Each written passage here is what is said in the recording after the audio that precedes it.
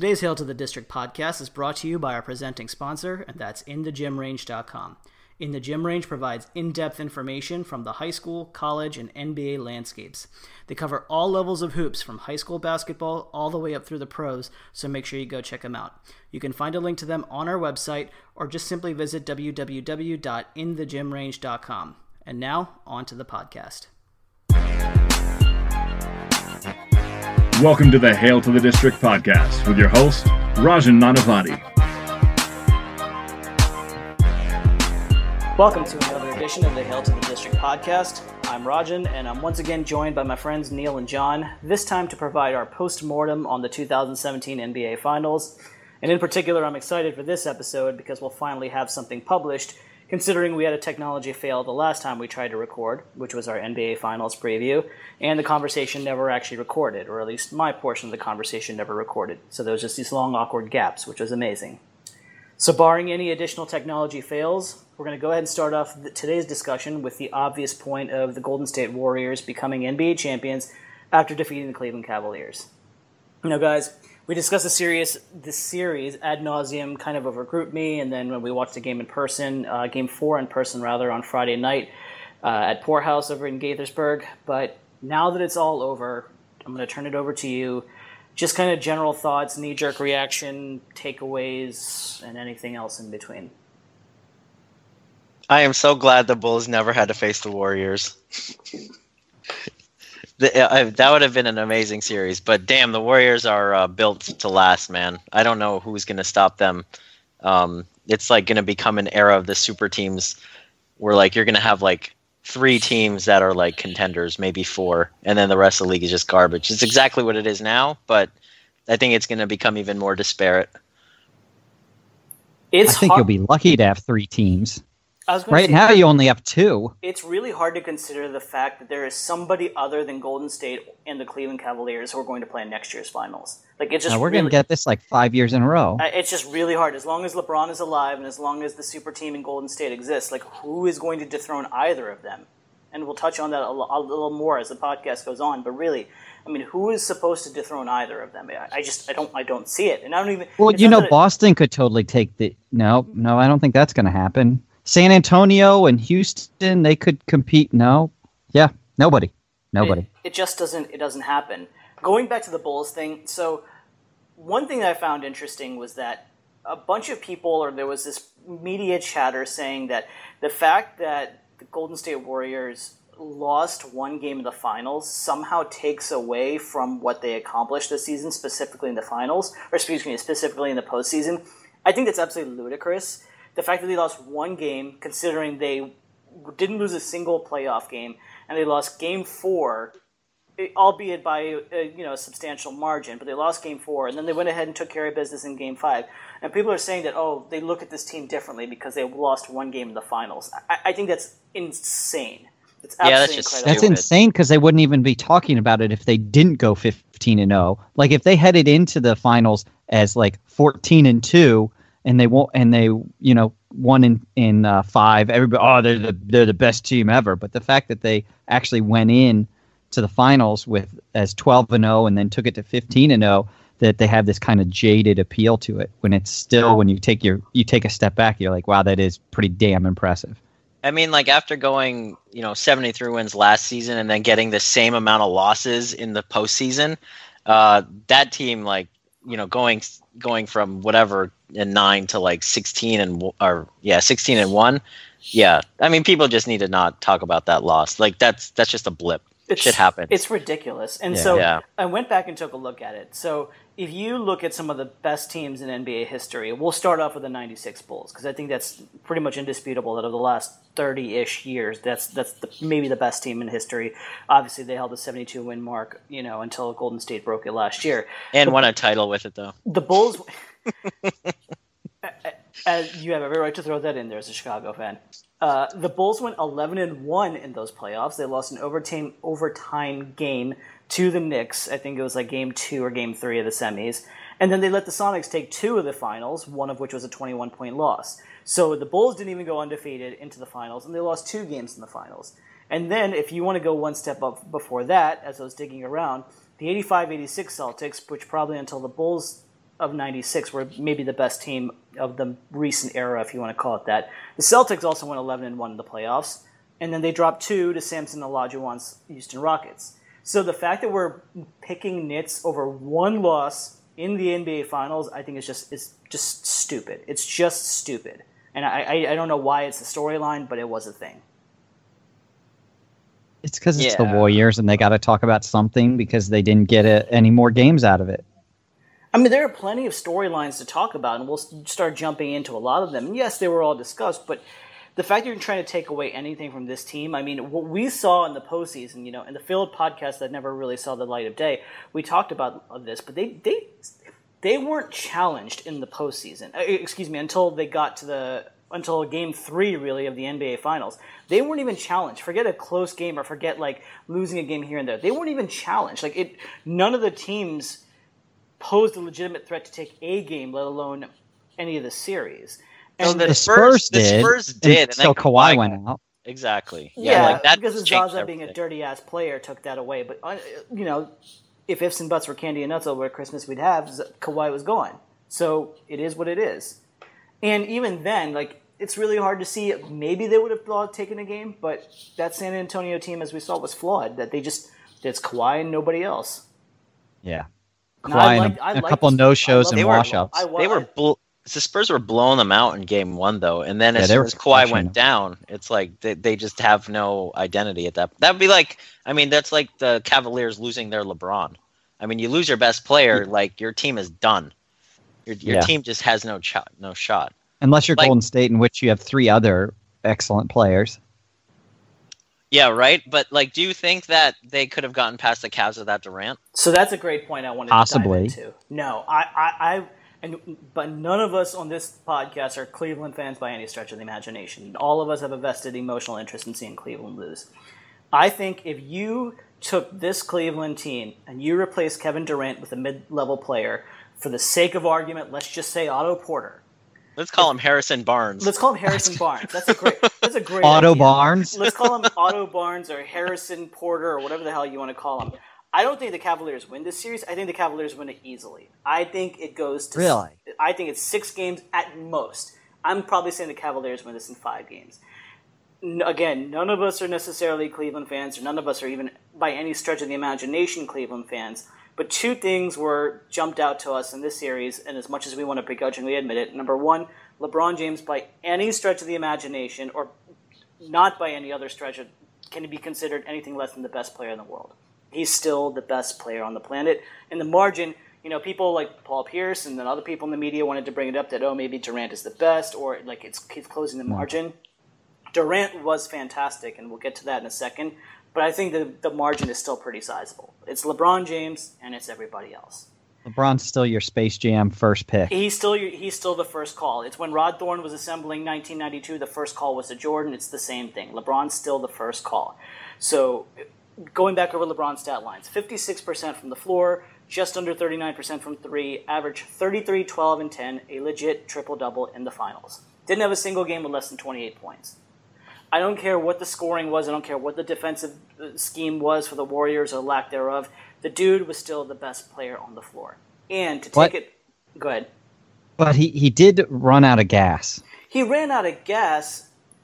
Because, they drove the car into the ground, but the first half of every game, he was taken to the rack and was unstoppable. And then they get to the second half, and he starts taking lazier fadeaways, jump shots. Yeah, he takes bullshit shots.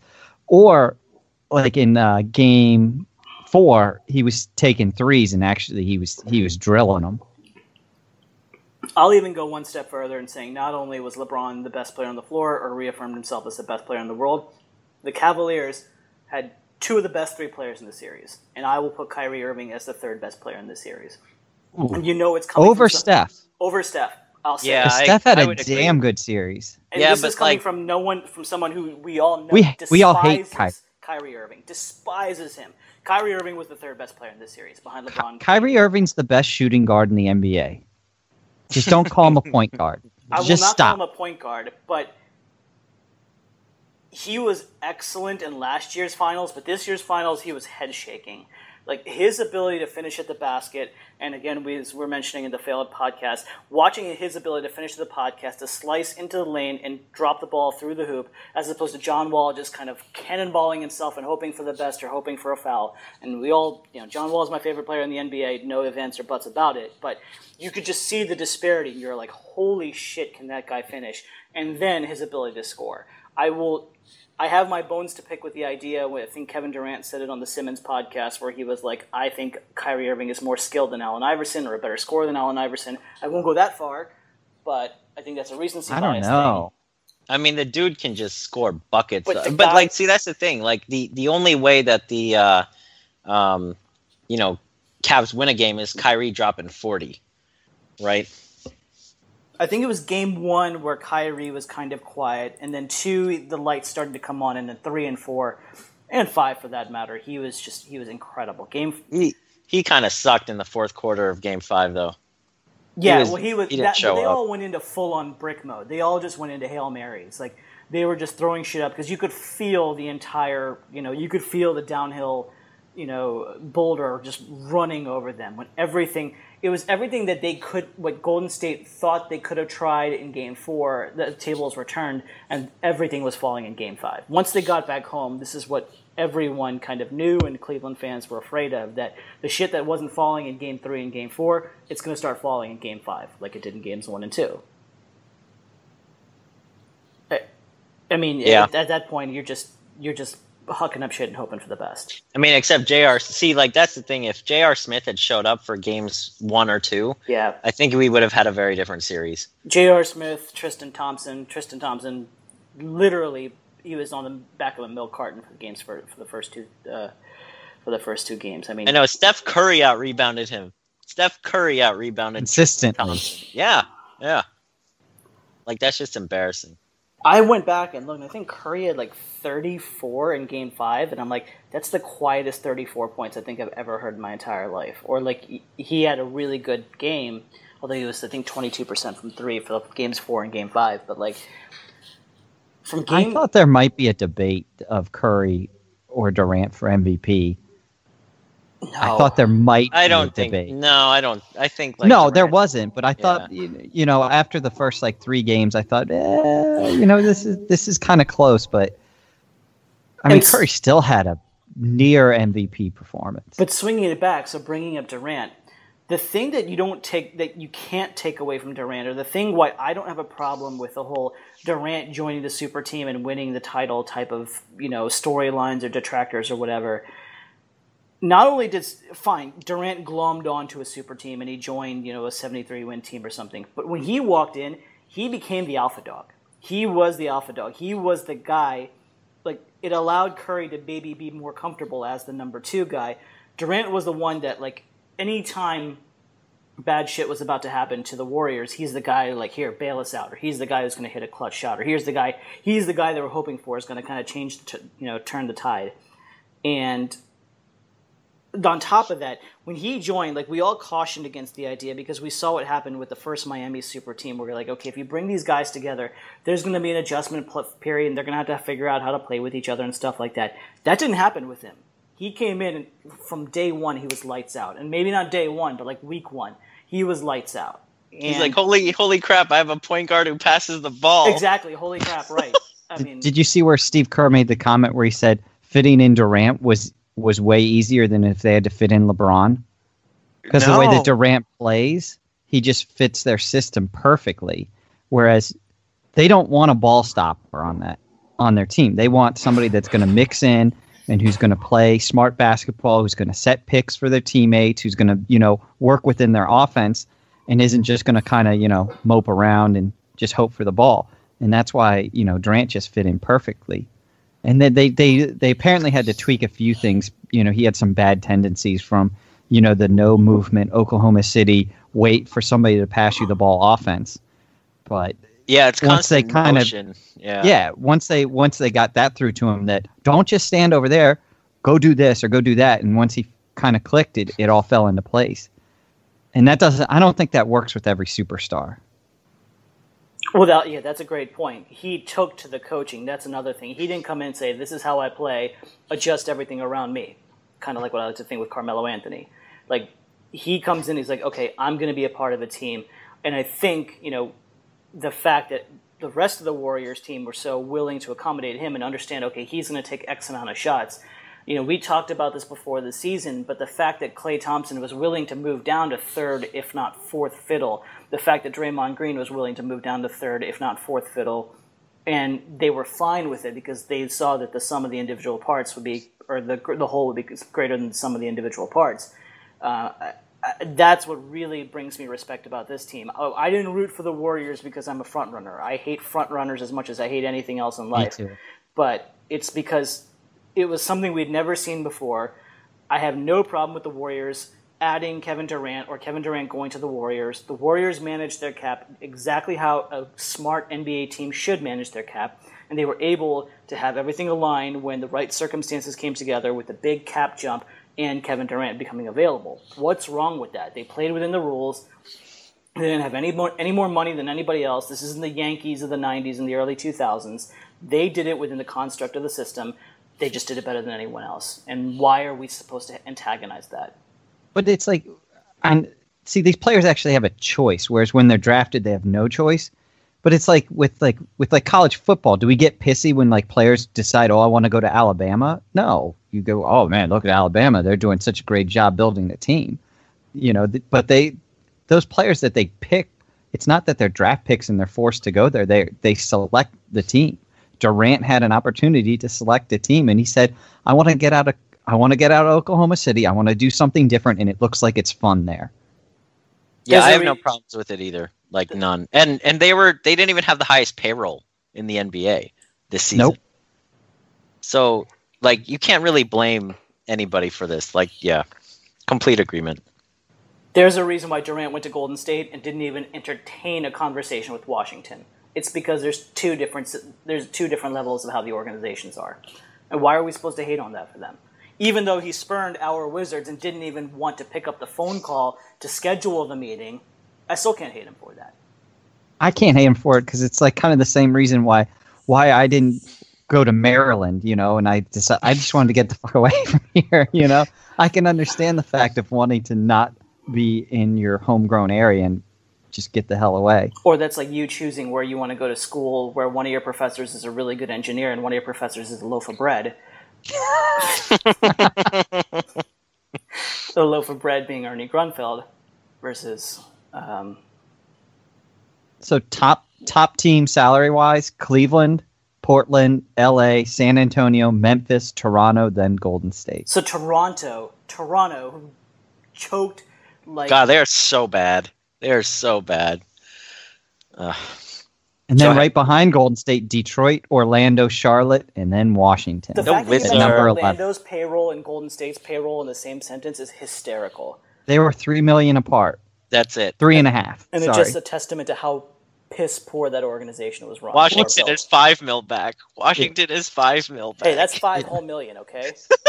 But what it shows you is how quickly your cap gets eaten up by a few players and a couple bad contracts in mid-level free agents.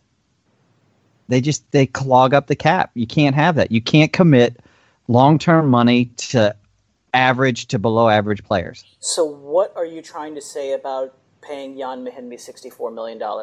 It was freaking... We all shook our head the second they did it. It's like, all right, we missed out on Al Horford, but we got Jan Mahinmi. Damn it. Yeah. Why would he showed up? He showed up in the playoffs for you guys really well. Oh God, he was so bad. He was fouls. He was negative, dude. He wasn't even foul. He was consistent negative on the plus minus. Bullets Forever did something about him.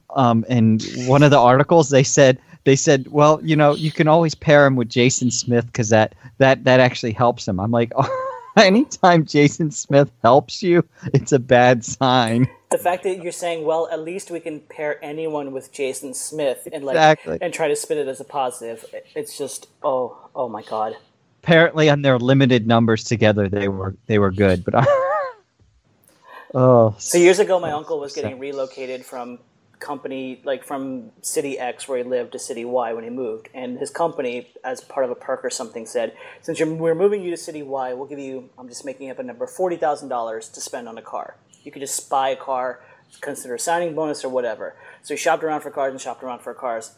And ultimately he decided, because my uncle is Indian, of course, and this is what Indian people do, he went and got a Camry and threw $40,000 into the Camry because he had to, instead of buying a car that would be worth $40,000. So he basically had like gold-plated like seat cushions or like, you know, or whatever on it, or like, you know, gold-plated trim in the Camry because he pissed away all the money that he had reserved for another car. That's so what basically nothing that increased the value of the car. Right. That's what we did with Jan Mahinmi. We had X amount of money earmarked for Kevin Durant. Durant said no, and instead what we did was we spent all the money on Jan Mahinmi. Not all on Jan Mahinmi. We got Close Jason enough. Smith and Andrew Nicholson. $16 million on him. Yeah. Yep. Could have gotten Al Horford. No, we could have gotten him if they could have talked his ass into signing the contract on Friday night. Instead, they let him think it over. Or even 6 hours before. Never let him think over. No, never let you get that signature as soon as you can. Yep. It's like the old, I think it was Tony Kornheiser said it back in when he was actually writing columns for the Post, and goes, whenever God starts talking to players, players stop talking to Washington. That makes a lot of sense. That makes a lot of sense. I think that was, if I'm not mistaken, that conversation was first pertaining to Reggie White. Because God, that's what I was thinking. Yeah, because Reggie White was originally in, and then God told him to go to the Green Bay Packers. Right. Also, a lot of money told him to go to Green Bay, but that's neither here nor there. So who's the scapegoat in the Cleveland series loss?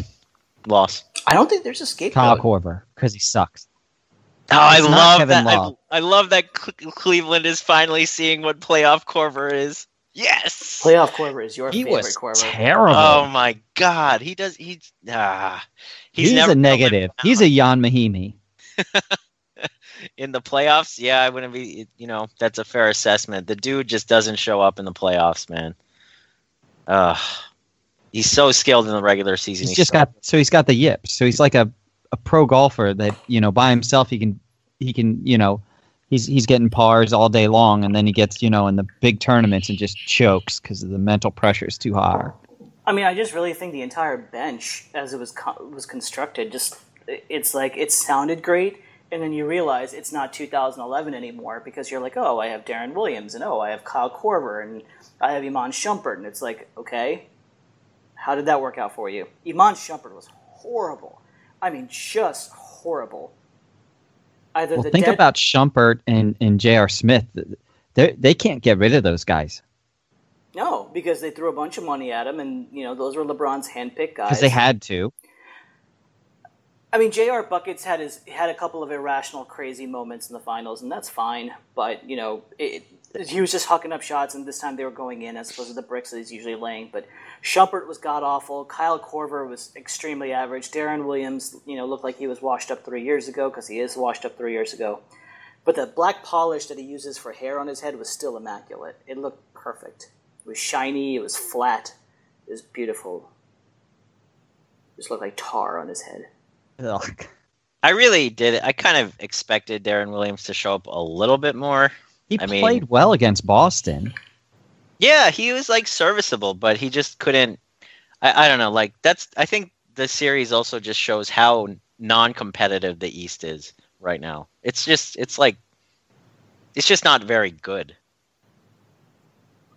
How many of those teams could have made it past like into the conference finals of the West, or even into the second round? So that's my question. Let's just say in some bizarre alternate universe, the Golden State Warriors didn't exist. None of the players, they're all magically transported or teleported to Dimension X. And all of a sudden, the San Antonio Spurs now become the best team in the West.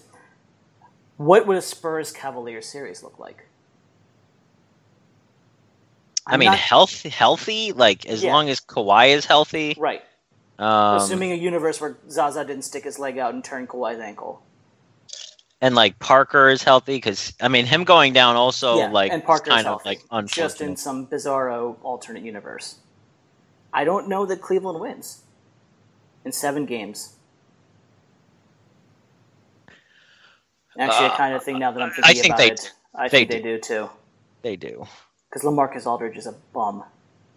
I mean, that's your X factor there, and he just has not proven that he can show up when the spotlight is on him. No, he's such an empty calories guy. Now that you look more and more, now that you kind of realize it, if you can't thrive in the Spurs system as somebody who prides this game on a mid-range jump shot, there's no hope for you. I think, I dare say he's kind of a diet version of Dwight Howard that he thinks is a lot better than he actually is. Is he like a Carlos Boozer? No, God, nobody's as bad as Carlos. Carlos is just no. Boozer is just he was a meathead. Like, he's just a physical bruising guy who thinks he was good. But like, LaMarcus Aldridge is kind of a bitch. Kind of. Yeah, he's more diva. Definitely he's like definitely more diva than Boozer was. Boozer like knew like he didn't play defense. Like Aldridge at least like will claim that he kind of does. But no, he's not very good. Oh, Carlos Boozer. There's a name I've completely erased him from my memory. Thanks. Speaking of hair polish on the head. You're welcome. the nail polish like just drawn on. Oh my God. What compels people to think that that's a good idea to put on their head? Women. Some broad talked them into it. Yeah, a woman told them to do it. What else? What else is it? I got this great hairstylist. It's called make that bald head look so pretty. God, if the woman sounds like that, it's the last person I'm going to listen to. Yeah. So the Spurs had Pau Gasol too. Yeah, here's another guy who can't play defense. All right, I think the Cavs would have taken them pretty easily. But then, absolutely. After that, so if you're saying that the Golden State without Durant couldn't beat Cleveland, you can't say that San Antonio could beat them. Because I still think that Golden State without Durant totally kills the Spurs. No, I think we saw it last year, and I mean, I think LeBron and Kyrie Irving were as good, frankly, if not better, at the risk of recency bias this year than they were last year. I mean, LeBron's stats net out better. LeBron was 28-7-7, if I'm not mistaken, over last. Well, that was over the last 3 games after the 3-1. But I mean, his stats are better. I think apples to apples, Irving was better. Supporting cast was the same, if not better. I think that series, though, I don't think Cleveland wins that series if Draymond and Bogut are still in it, right? Like that, they had also really nice things happen to their benefit there. And that's also never going to be talked about. Like, you know, people will look back and be like, oh, look, they beat a 73-win team. But they didn't really beat a 73-win team. They beat a 73-win team that lost 2 of its 5 starters. Missing Draymond in Game 5 was massive.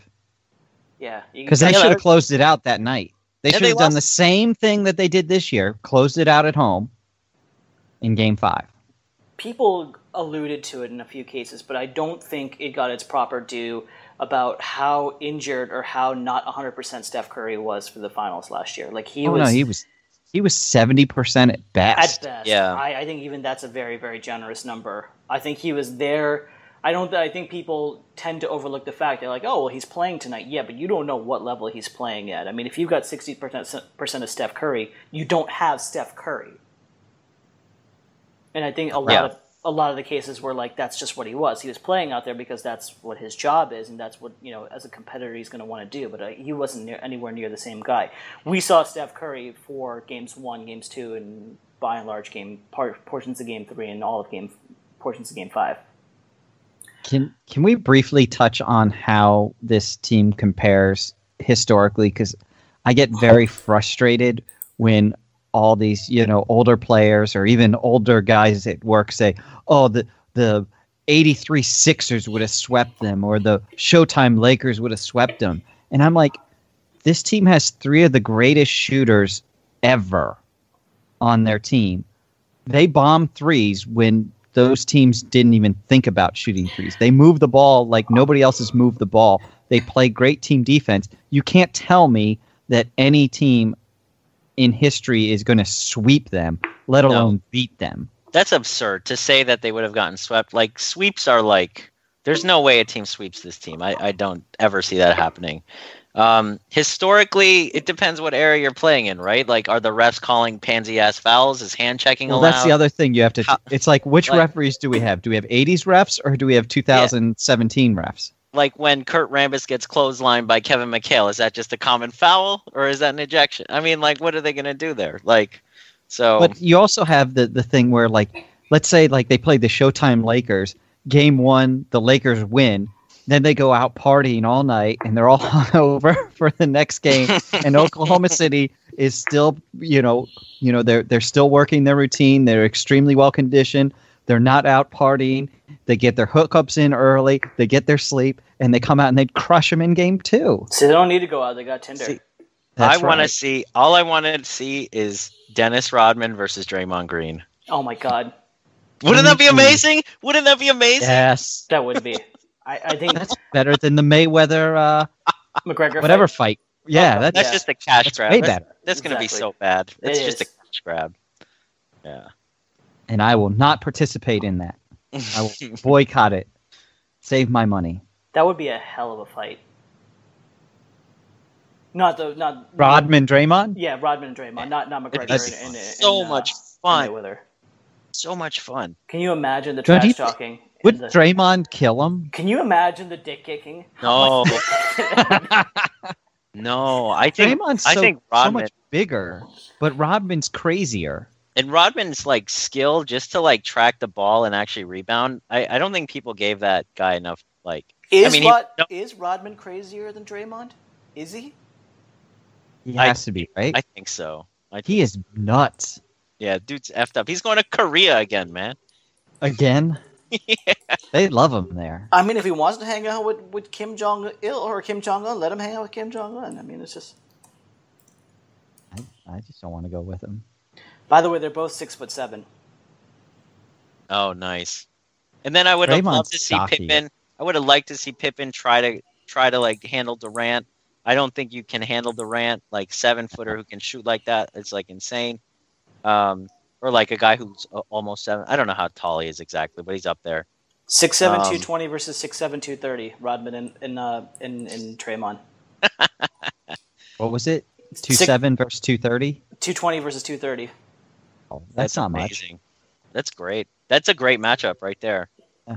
And then Clay trying to guard Jordan. I was going to say, could Clay guard Jordan? Good luck. And then you're But weak. Clay was like their best defender. He did an excellent He job. always in the is. He always is. Clay He's- was he's- really good. I think that is, again, a testament. Dare we go, keep talking about to Kyrie Irving and how good he was. Because Clay played him really well. Yeah. Yeah. I mean, there's a reason why the other guards were just complete poo. This is because they were complete poo. Well, that and they also had stingy defense to go up against. Yeah, I mean, like, by the way, as an aside, did you guys either see or record the 30 for 30 for the Celtics Lakers? No, I'm gonna have to watch that. I just No. started. I DVR'd both episodes yesterday, and then I just started watching, and I'm like, oh, this is good. I'm enjoying this. So I'm kind of at the part. I'm only like a quarter of the way through episode 1. They're starting. They're talking about the formation of both teams, and like they just drafted Magic and Bird, and you're seeing the teams, and you're like, I don't know, man. Like those teams, come on, they can't compete with these teams. I mean, they're good, and Magic was amazing, and Larry was amazing, but it's like, and then what?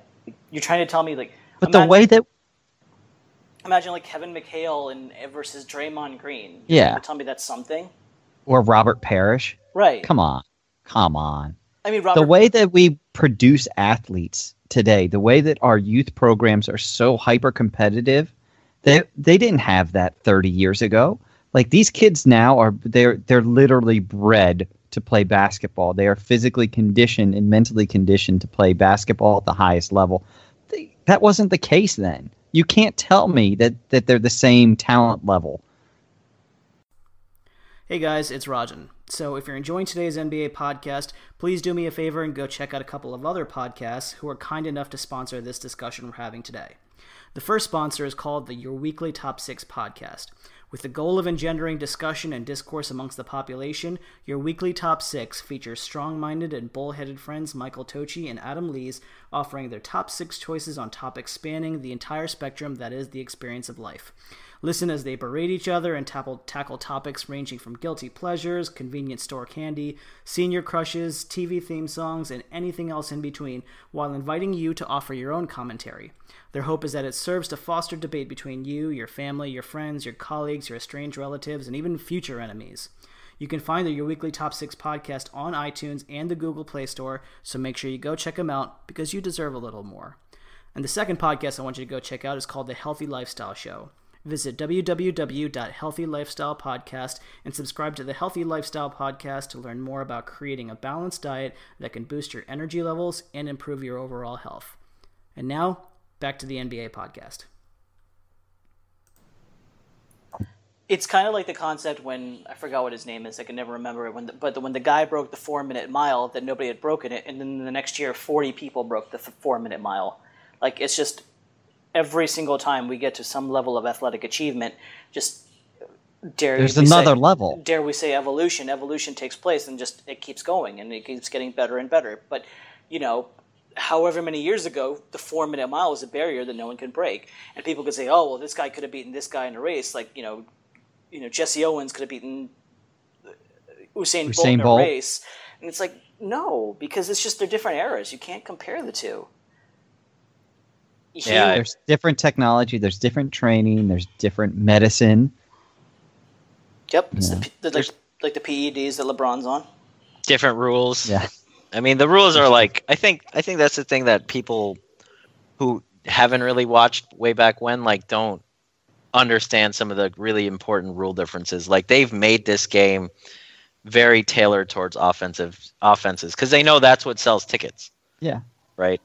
Well, I don't agree with like the Bill Lambiers just basically shoving guys and punching guys, and I did like the 90s where they had at least some level of physicality. But the 80s was just the 70s and 80s. They had freaking bar fights on the court. You can't have, like, that's the sad thing, for better or for worse. You can't have guys like Charles Oakley on the floor anymore, who's just looking to punch someone. Yeah, right? He wants to get ejected, right? Right, like you like a literal enforcer on the floor. Like, you just don't have that anymore. It's just not how it works, for better or for worse. I mean, now it's a much more fluid game. It's a basketball game. It's all space, shoot a lot. Extremely popular game. Yeah, that too. Highest rated finals ever. All right, so you touched on this a little while ago, and I kind of wanted to circle back to this and Neil started off the podcast with this, about what is the lasting power of the Warriors.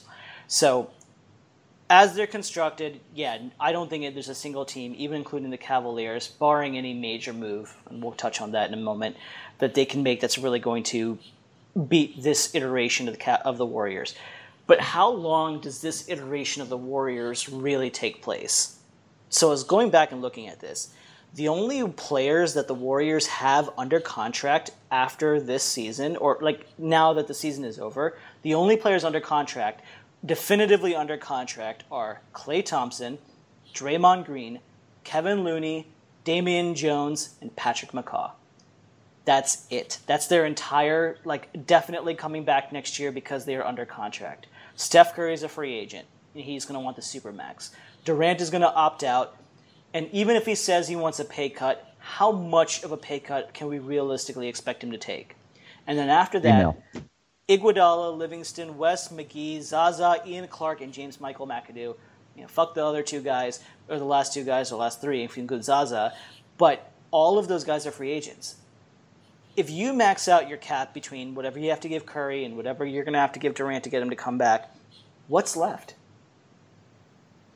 Ring chasers. Well, it's easy. It's easy. The key for them is they have to re-sign everybody.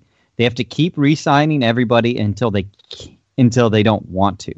But do you re-sign Iguodala because he played well? Because you can't get anything better. Right. I mean, that's the thing. Pay the money, pay the taxes, and just because he's the best player that you can get, because there's no other options. Their only other option, since they're going to be taxpayers, is they're going to have like the reduced mid-level exceptions and then veterans minimum. So unless you want to just fill it out with one-and-done ring chaser hobos, you got to pay Livingston and you have to pay Iguodala. But see, that's the double-edged sword with Iguodala. I think they're gonna go for one and done ring chasers if they can keep their core, like their starters. I think they'd be happy to find one and done ring chasers. Well, they'll fill out the roster. So what I think they're going to do is, they'll keep their four, Durant, Curry, Klay Thompson, and Draymond Green. They'll keep them for they'll keep signing them for the next 4 years. Like each one of them keeps coming up for like the next 4 years. They'll just keep re-signing those guys and then filling out the roster. And they just their roster is going to get thinner and thinner and thinner each year that they do the re-signing. So this year they'll get to keep Iguodala.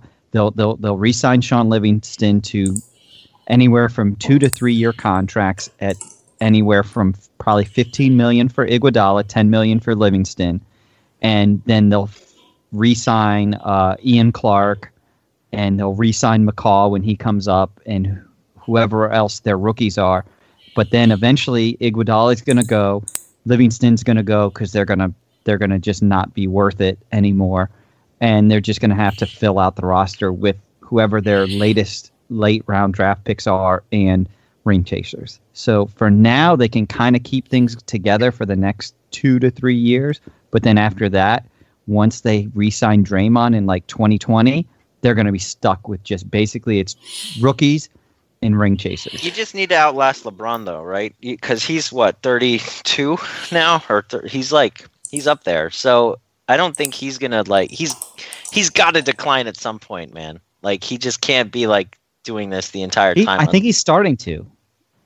He didn't show signs that. LeBron reminds me a lot of, and I hate to put the two in the same sentence because it opens up an entire another Pandora's box. But LeBron reminds me a lot of Jordan, circa '96, where it's the old saying where he's not at the peak of his powers, but at 85% he might be better.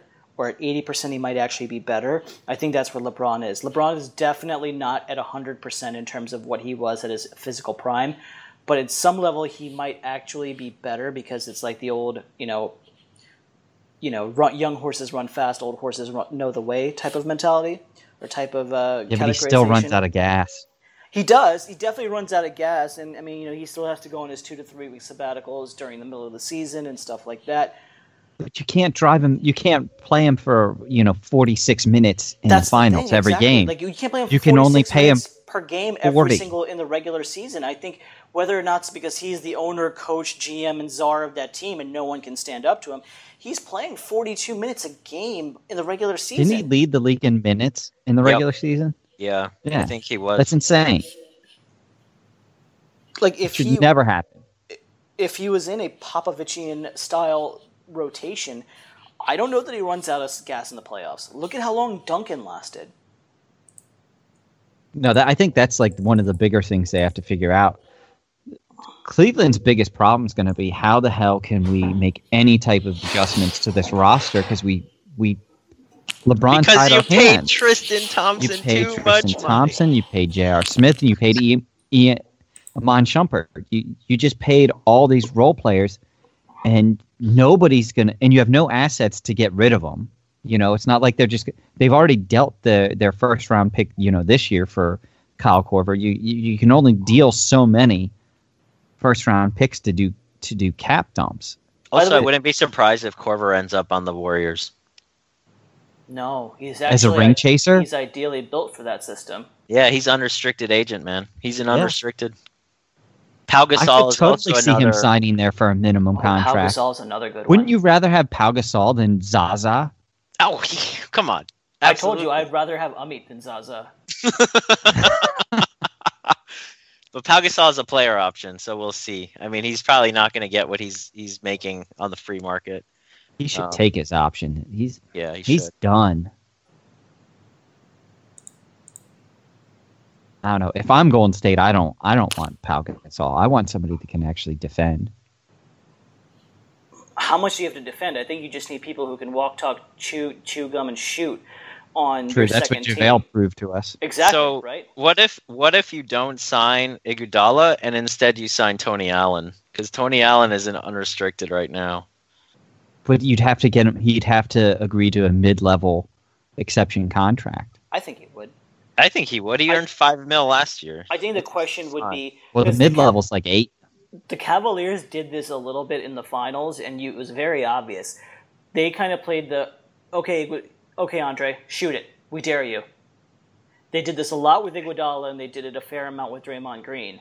And Iguodala, every so often, made them pay for it. I don't think Tony's going to do that. No, yeah. No, Tony just plays D. Yeah. He only does one thing well. At least Iguodala can occasionally play off it. That dunk that Iguodala had in the first half of Game 5 was nice. See, he came down on the fast break. I kind of disagree. I looked at it, I was like, oh, he doesn't have the lift that he used to have. I'm like, wow, he kind of just barely got that. Like, I mean, it was a nice windmill dunk. It had some authority to it. I liked it. It brought the energy. It brought the crowd. He was running in full speed. He cocked it back. I thought in real time he really cocked it back, but then in the replay I'm like, okay, he just kind of partially cocked it back. But I thought that was a nice 76ers-esque Iguodala play. I still got heart attacks every time he hooked up a shot. Every time Draymond shot, exactly. Was like, yeah, Draymond. Yeah. It was exactly what you were saying on Friday night. It's like he was just like, no, every time he shot. That's what Kerr yells whenever he shoots a three. He's like, no. Don't blame him. I mean, Jan Vesley's available. Jan Vesley is a champion. He's a champion. His team won whatever crap Czech Euro League he's in. And I watched his game highlights, all dunks. All dunks. If Jan Vesley became a ring chaser and signed with the Warriors, I might just permanently move to a monastery. Jan Vesley and Chris Singleton signed with the Warriors to chase rings. That'd be it. Life is not worth living at that point. I'm trying to figure out, like, look up more ring chasers, like who are guys who could be like, put legitimate options. Like, if D Wade wanted to take a pay cut, he could easily go somewhere. I told you, Neil, so many times, D Wade is the future of the Bulls. You need to stop going back. This. No, I would love for him to go chase rings. So he can opt out, right? Yeah, he can opt out. And is he or will he not? They say he's still mulling it. He's probably going to opt in because nobody in their right mind should pay that guy that amount of money. Like, that would just be silly. They're going to keep Rondo. He's another guy who, as a ring chaser, could be very, very good. Because playoff Rondo's amazing. Yeah, exactly. Or primetime Rondo, if you want to water it down, is amazing. I think Tyreke Evans is an interesting fit. I think PJ Tucker could be an interesting fit. Taj PJ Gibson, Tucker's nasty. Give me some Taj Gibson in there. No, I think there's too much money. He'd ask for too much. He would, but if he wanted to win, if he wanted to just go play it, like have fun playing basketball, that would be. James Johnson is another really interesting one. Darren Collison could be a fit. Yeah. It could really be a fit if he's a free agent. If what I'm reading is correct, Vince Carter. Yes, I was looking at Vince. Vince is definitely a free agent. And Thabo, dude. Thabo Cephalosha, another one. Thabo's a thing. I guess the pieces are there. Like, there's a couple of guys that you're like, oh, this could actually be a thing. There's definitely a lot of like fillers. And there's the buyout market come March. Jose Calderon. Your roster isn't built in the summer. It's built throughout the year. Yeah. You just start in the summer. Some GMs forget that, Ernie. I don't know who you're talking about. Could it be Ernie Grunfeld? Do you think Jeff Green could do anything? No. Like, he's so athletic that he's so useless. Every single team is like tried to talk themselves into Jeff Green, and they get Jeff Green's really good, and then they all love to wave goodbye. He shows up to practice, and you're like, holy shit, what the hell is this? Like, fair enough. There's so many teams who have tried to talk themselves into Jeff Green. Yeah. He's just one of those guys, you look at him, you're like, why do you suck? Yeah. It's like Courtney Brown. Yeah. Oh, Luis Scola. Give me some Luis Scola. That's a good ring chaser right there. Yeah, that's a great ring chaser. So, opposite end of ring chasers. If you're the Cavaliers, 1, do you trade Kevin Love? And 2, is it realistic that they would trade Kevin Love and get anything legitimate in return? I don't see what you would get. No, you're not gonna. The dude is like still solid. He led the team in steals in the finals. I mean, he just doesn't get enough credit, man. He just doesn't. But what are you going to get in return? You're going to get like 2 role players. Yeah, like What if You're going to get some bench depth What if you because got you're not going to get like a Jimmy Butler in return.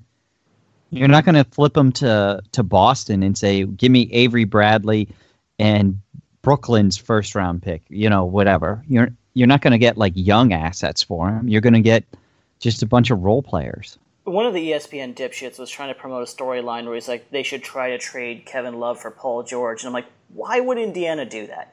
I heard that one too. I get that Indiana would like, okay, they're going to get something out of it because Paul George. But they is get a probably couple gonna more walk. years. But Yeah. wouldn't Wouldn't you rather ride with Paul George this year, try and help him as much as he can so that he gets an all NBA team and say, here is $35 million to stay on this team. Here's a $200 million Please contract. do so. Yeah. Yeah. Well, That's, okay, so that's their best play. what? I guess the question there is, what player would have helped the Cavs win this series? Nobody. Yeah, I don't. I can't think. Unless, I mean, short I of can't. them assembling Dwight Howard? some counters. Get the fuck out of here. Get the hell out of here. I mean, really, if Tristan. So that's the thing is like, really, you needed a shooter to show up, which J.R. Smith should have showed up. I mean, you can't really. I don't know of any, like maybe a J.J. Redick instead of J.R. Smith, right? Like that's kind of an upgrade right there. And then you needed Tristan Thompson to actually, not get out rebounded by Stephen Curry. LeBron made a very astute point. I think it was after Game 3, where he said that to beat Golden State, it's not just a matter of playing well. You have to play an A++ game. And that was, I think, more than anything else, is that you got A++ games from LeBron, you got it from Kyrie, but you didn't get it from all 4 games or all 5 games from Kyrie. You definitely didn't get it from all 5 from Tristan Thompson. You definitely didn't get it from all 5 from J.R. Buckets. Like, you got spurts, but to beat Golden State because they're just so damn deep, I think it's kind of like what we look at, how the East looks at LeBron. I think that's how kind of Cleveland has to look at Golden State, that the only thing that's going to beat Golden State is the disease of more, or players leaving, or the roster thinning out. Because as long as those 4 are there in their prime, and the point you also made that they're all in their 20s, you can't do anything. It's just they have no flexibility. Deep. They have no flexibility. Even it's not like there's a big cap flexibility, spike and they can sign Chris Paul. Let's just say, for the sake of pure hypotheticals, that 2 hypotheticals. Number 1, they somehow swapped Love for Carmelo Anthony. That's hypothetical number 1. It happened this past season, and Carmelo Anthony was on the playoff run. Or number 2, this offseason they swap Love, and they get Paul George. Let's just assume in some hypothetical world it's an apples-to-apples trade. Is that enough? No. No. What if they did what if somehow they got the banana boat? They somehow free up cap space. They get some idiot GMs to take J.R. Smith, Iman Shumpert, and whatever other contracts that they have. Tristan Thompson, get them all off the books, and they say, Chris Paul, we're gonna take this contract, please. And they say, New York, here's Kevin Love, give us Carmelo. And so you have Chris Paul at the 1, you move Kyrie to the 2, you have LeBron and Carmelo playing the 3 and the 4, and then you get center whoever, I don't care. Zaza. Whatever. Yeah, you get Zaza Zaza. at that level. And then but then you're stuck with filling out the rest of the bench with whatever scraps that you can piece together. Is that enough? Because I think that's the best they could hope for. So that's not even possible. My knee-jerk reaction is you have to hide Carmelo Anthony's fat ass on defense somewhere. He's a stopper. They already do that. Right. With Kevin But you Love. have to hide him and Kyrie now. Love Kyrie wasn't bad. They already do that. Love wasn't bad on defense. He wasn't good, but he wasn't bad. They would legitimately have to hide Carmelo, because the only way Carmelo's going to run around chasing someone is if that guy was holding a bucket of fried chicken. It would have also been. It's going to be much harder unless you have a defensive center. Like if you lose the defense of Tristan Thompson there, that's going to be much harder. Yeah, maybe if Tristan Thompson's the 5, we can start having this conversation. But, Steph Curry has owned CP3. I've never been a fan of Carmelo, so I can't objectively say anything about him, especially as he gets older and fatter. Emphasis on fatter. I mean, even the banana boat. Maybe 3 years ago, it's like, all right, now we're talking. But now, I mean, we have to remember Chris Paul isn't young either, and he's getting closer and closer to being on one knee. Right. What if you swapped Blake Griffin for Love? You consider that an upgrade? Chris Paul be 32, just turned 32. No, because Blake Griffin can't play more than 60 games. And that's pushing it. Is Blake Griffin really that much of an upgrade? If you swapped out Blake Griffin for Kevin Love, are the Cavaliers a better team? No. I don't think so. Yeah, I don't think so. Kevin Love's outside shooting and rebounding are I think Kevin way Love more presents valuable than... Yeah, they complement LeBron much better. Yeah, fair point. So, but I'm just saying, but even like, let's say LeBron flees to LA and tries to reform the banana boat in Clipperland. That's still not good. But that's also going to happen in 2 years. Right? No, you can opt out after very this year. Possibly could happen next year. Right. The summer of 2018. I think the only interesting player that you're like, okay, we can start having this conversation is if somehow, and I'm not saying it's possible or I'm not saying it should happen, maybe Jimmy Butler, if you put him on the Cavaliers, it makes things a little more interesting, but you'd lose Love's size. But I don't know. I would love to know how Jimmy would feel about playing next to LeBron, because I feel like he really has a personal rivalry with that dude. Wouldn't be surprised. I don't know. Unless you're swapping Kevin Love for Anthony Davis, I don't think you're upgrading. Anthony Davis would be fun. Now that's not for anybody else, but that would be perfect. That's the swap, but no way New Orleans takes that. I just don't see any asset that they can flip Kevin Love for that gives that increases their win share. So if Gordon Hayward went to Boston, how many games when Gordon Hayward goes to Boston? I'll still put it if, right? I'll posit it as if right now.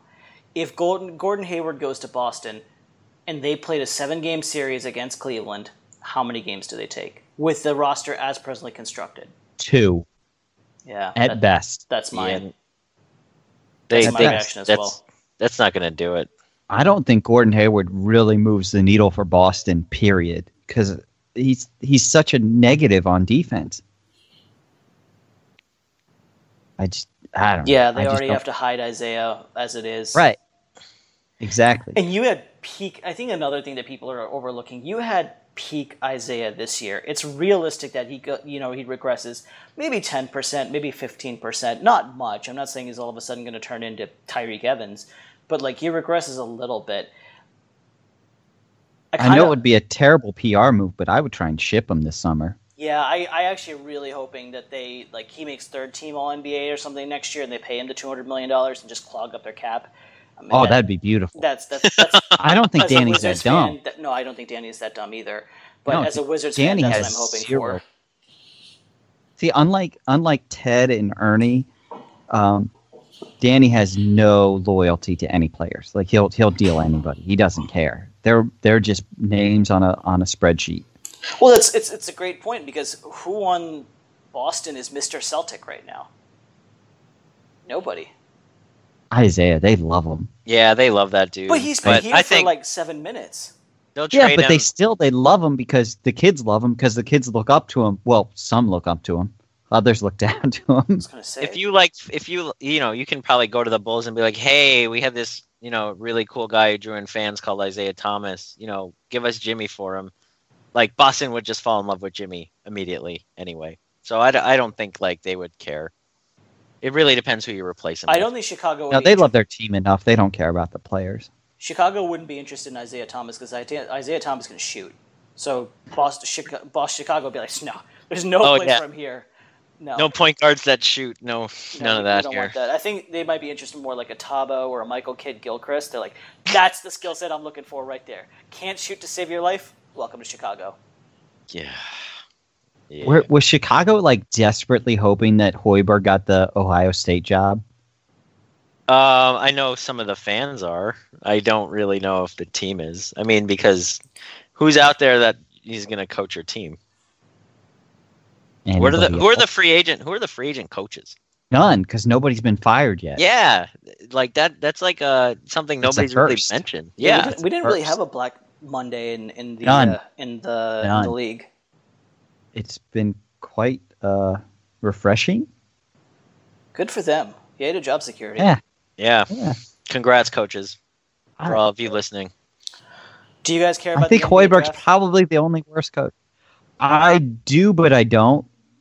Yeah, not yet. I'm just still recovering from the season, but I still gotta. I just want to see. I want to see Lonzo drop to like 3, just to see what that jackass has to say after the fact. Would the Sixers take him at 3? Well, I don't care. Drop him 3 or less. That's all. But yeah, anybody. Although he's a redundant skill set to Ben Simmons. Completely redundant he skill does set. not fit. Like if you're the Sixers, then I would try and trade that pick as fast as So only because you opened that door. I was going to say, well, we were going to save the draft, but the Philadelphia discussion. So the hot rumor that has been Philadelphia trading number 3 to Sacramento for number 5 and number 10. Which, if I'm Philadelphia, I do that in a all hot day second. long. I do it without blinking. I would say, here, give me 5 and 10, because I was just playing around with this. But if let's say Philadelphia trades back from number 3. You could take, because Philadelphia needs more than anything else, they need shooting. They just need simply guys who can put the ball through the hoop. Give me Malik Monk. Malik Monk is the guy that I keep going to. And I'm like, put Malik Monk and then figure out some other point guard. There's the European guy. He's black, but he's European, whatever that is. Frank Middle, whatever. Yeah, Frank something or other. He's Frank the Tank for all intents and purposes. Yeah. And then, hope. Dennis Smith, or the white guy from Arizona. Like, hoping he falls, and now all of a sudden you have pieces. Yeah. I don't want Philly to get better. Yeah, that's the other thing. It's like, as a Hinkie stan, or as the kids like to say, I'm a Hinkie stan. So as a diehard Hinkie apologist, I want them to do well, but as a rival in the East, I don't want them to do well. Exactly. Yeah. I'm on the same boat. Because I really thought Hinkie got he did his freaking job, and he did it fairly well. He just didn't take it. He honestly didn't take enough risk, and now they kind of are in an opportunity to reap the benefits. And he's gone, and you got these freaking bows. Do you guys watch the Game of Zones? The Bleacher Report. No. So if you actually watch Game of Thrones and you apply it, it's hilarious. But they did one episode with Joel Embiid and Sam Hinkie, and it was hilarious. I will have to go back and look at this, even though I don't watch Game of Thrones. You don't even need to watch Game of Thrones to just appreciate it, because basically Joel Embiid's kind of like this zombie character that they pump up with drugs to get him on the court, and Sam Hinkie is kind of pushed out, and then they have the Colangelos, and they're just these buffoons, which is accurate. Yeah, and it's so funny. They're like, but we got a first-round pick for Nerlens Noel. And they're like, it's, top 15 protected, but it's still a first-round pick. It's hilarious because they just portray it so well, because Sam Hinkie was actually intelligent. And then you just handed the reins over to the typical hierarchy of buffoonery in executive management. Or just retreads. Yeah, well, it's the shit that won't flush down the toilet. Like, you just want to. We're used to that here in DC. Yeah. I mean, that's what the entire city is. I think Sacramento would be stupid to make that trade. Vivek, if you're listening, that means that's your green light to make the trade. Yeah, do it. I think that'd be crazy to make that, because Sacramento has just as many holes as Philadelphia. But Sacramento is going to fall in love with some player. What they're going to do is going to tell everyone, we love De'Aaron Fox. We love De'Aaron Fox. We're going to go up to number 3 for De'Aaron Fox, and then they're going to take the kid from Gonzaga. who's like it was like, who should go at number 12, and they'd be like, this was the plan all along, we fooled everyone. Meanwhile, Vladdy's flopping in the corner and smoking a cigarette. So, shouldn't they take like a Jason Tatum and whatever else you can get at like number 10? Yeah, they could. They should, if they were competently run. That's what I would think. So the other storyline that I'm kind of interested in is the Lakers taking Josh Jackson. I think it's all a bluff. That's all a bluff. The Lakers are going to. It is, but it isn't. The Lakers are going to take Lonzo. It's going to happen. It's just going to happen. We need to stop telling ourselves it's not going to happen. It's going to happen. Well, what's the if line I was on the it? Sixers, I'd take Josh Jackson at 3. That'd be my pick because I think that he would fit in with the 76ers well. Now, if they could trade back, do the theoretical trade, they could still possibly land Jackson or De'Aaron Fox or Malik Monk and then get whatever you're at 10. Even with the asshole dad, I'm taking Lonzo at number 2. I just don't think he has it. I could totally be wrong. Yeah, I'm not good at scouting the NBA draft either. I was a Buddy Hield all over that one last year, and look how that worked out. So I'm clearly not. It's not my forte. When De'Aaron Fox just shut down Lonzo Ball in the Sweet 16, that really put a sour taste in my mouth. Hey, it's because Lonzo Ball was playing with too many white guys, according to his father. That's the reason why it happened. So Wasn't he hurt? Lonzo? Did he? Yeah. Did he get hurt? I don't think it was an injury. Oh. No, he just had sand in his vagina. Fair enough. His brothers are bums. His brother's going to be like Marcus Vick to Michael Vick. I can write that down. I promise you. They're all going to be Marcus Vicks. I promise you. Both of them? Yeah. They're already both committed to Leangelo UCLA. and whatever the other kid's name is, like they're all going to be they're going to be complete bums. I think Lonzo is going to be Beanie good. and LinkedIn. Yeah, exactly. LinkedIn, right? That's the other one. They're going to be bums. I think they're all going to be trading off their brother's name. They're all going to be wearing their big baller stuff, and they're going to show up to college wearing all this crap. Their 1 year of college, and they're going to be bums. I just want to see the whole family go bankrupt. They're going to be Sebastian Telfair. That's what they're going to be. Both of them. I don't even want to be that. I want the whole family bankrupt. Just bankrupt. They annoy me. All right, we'll save the NBA draft conversation for a little bit later. We'll probably either talk about it right after it happens or right before it happens, and maybe mix. I was gonna say, doesn't it happen next week? Yeah, it's in a week. Holy crap! Yeah, it comes up quick, man. When are the player awards? When's that? Like shit right happen? after. I was Like going the to say, night after. let me know when that happens so I can make sure I don't watch it. Yeah, exactly. I really want to see what Drake has to say. I'll make sure I spend the evening watching paint dry instead of watching that. I think I would rather watch Keeping Up with the Kardashians. Let's not push it. Which I don't think I've ever watched in my entire I'll just life. turn off the TV. Yeah. I think I'll take a nap. And go for a long walk off a short cliff versus watching either of those. So, all right, guys. Thank you very much for everyone who's made it this far through the podcast. If you haven't done so already, please make sure you subscribe to us on iTunes. Leave us some feedback. Check us out on SoundCloud. Leave us feedback there too. Tell us we're great. Tell us we're terrible. Either way, it's fine. We'll live. We'll still go to work tomorrow and everything will be normal. Until next time, thank you very much for listening, and we will talk to you guys later.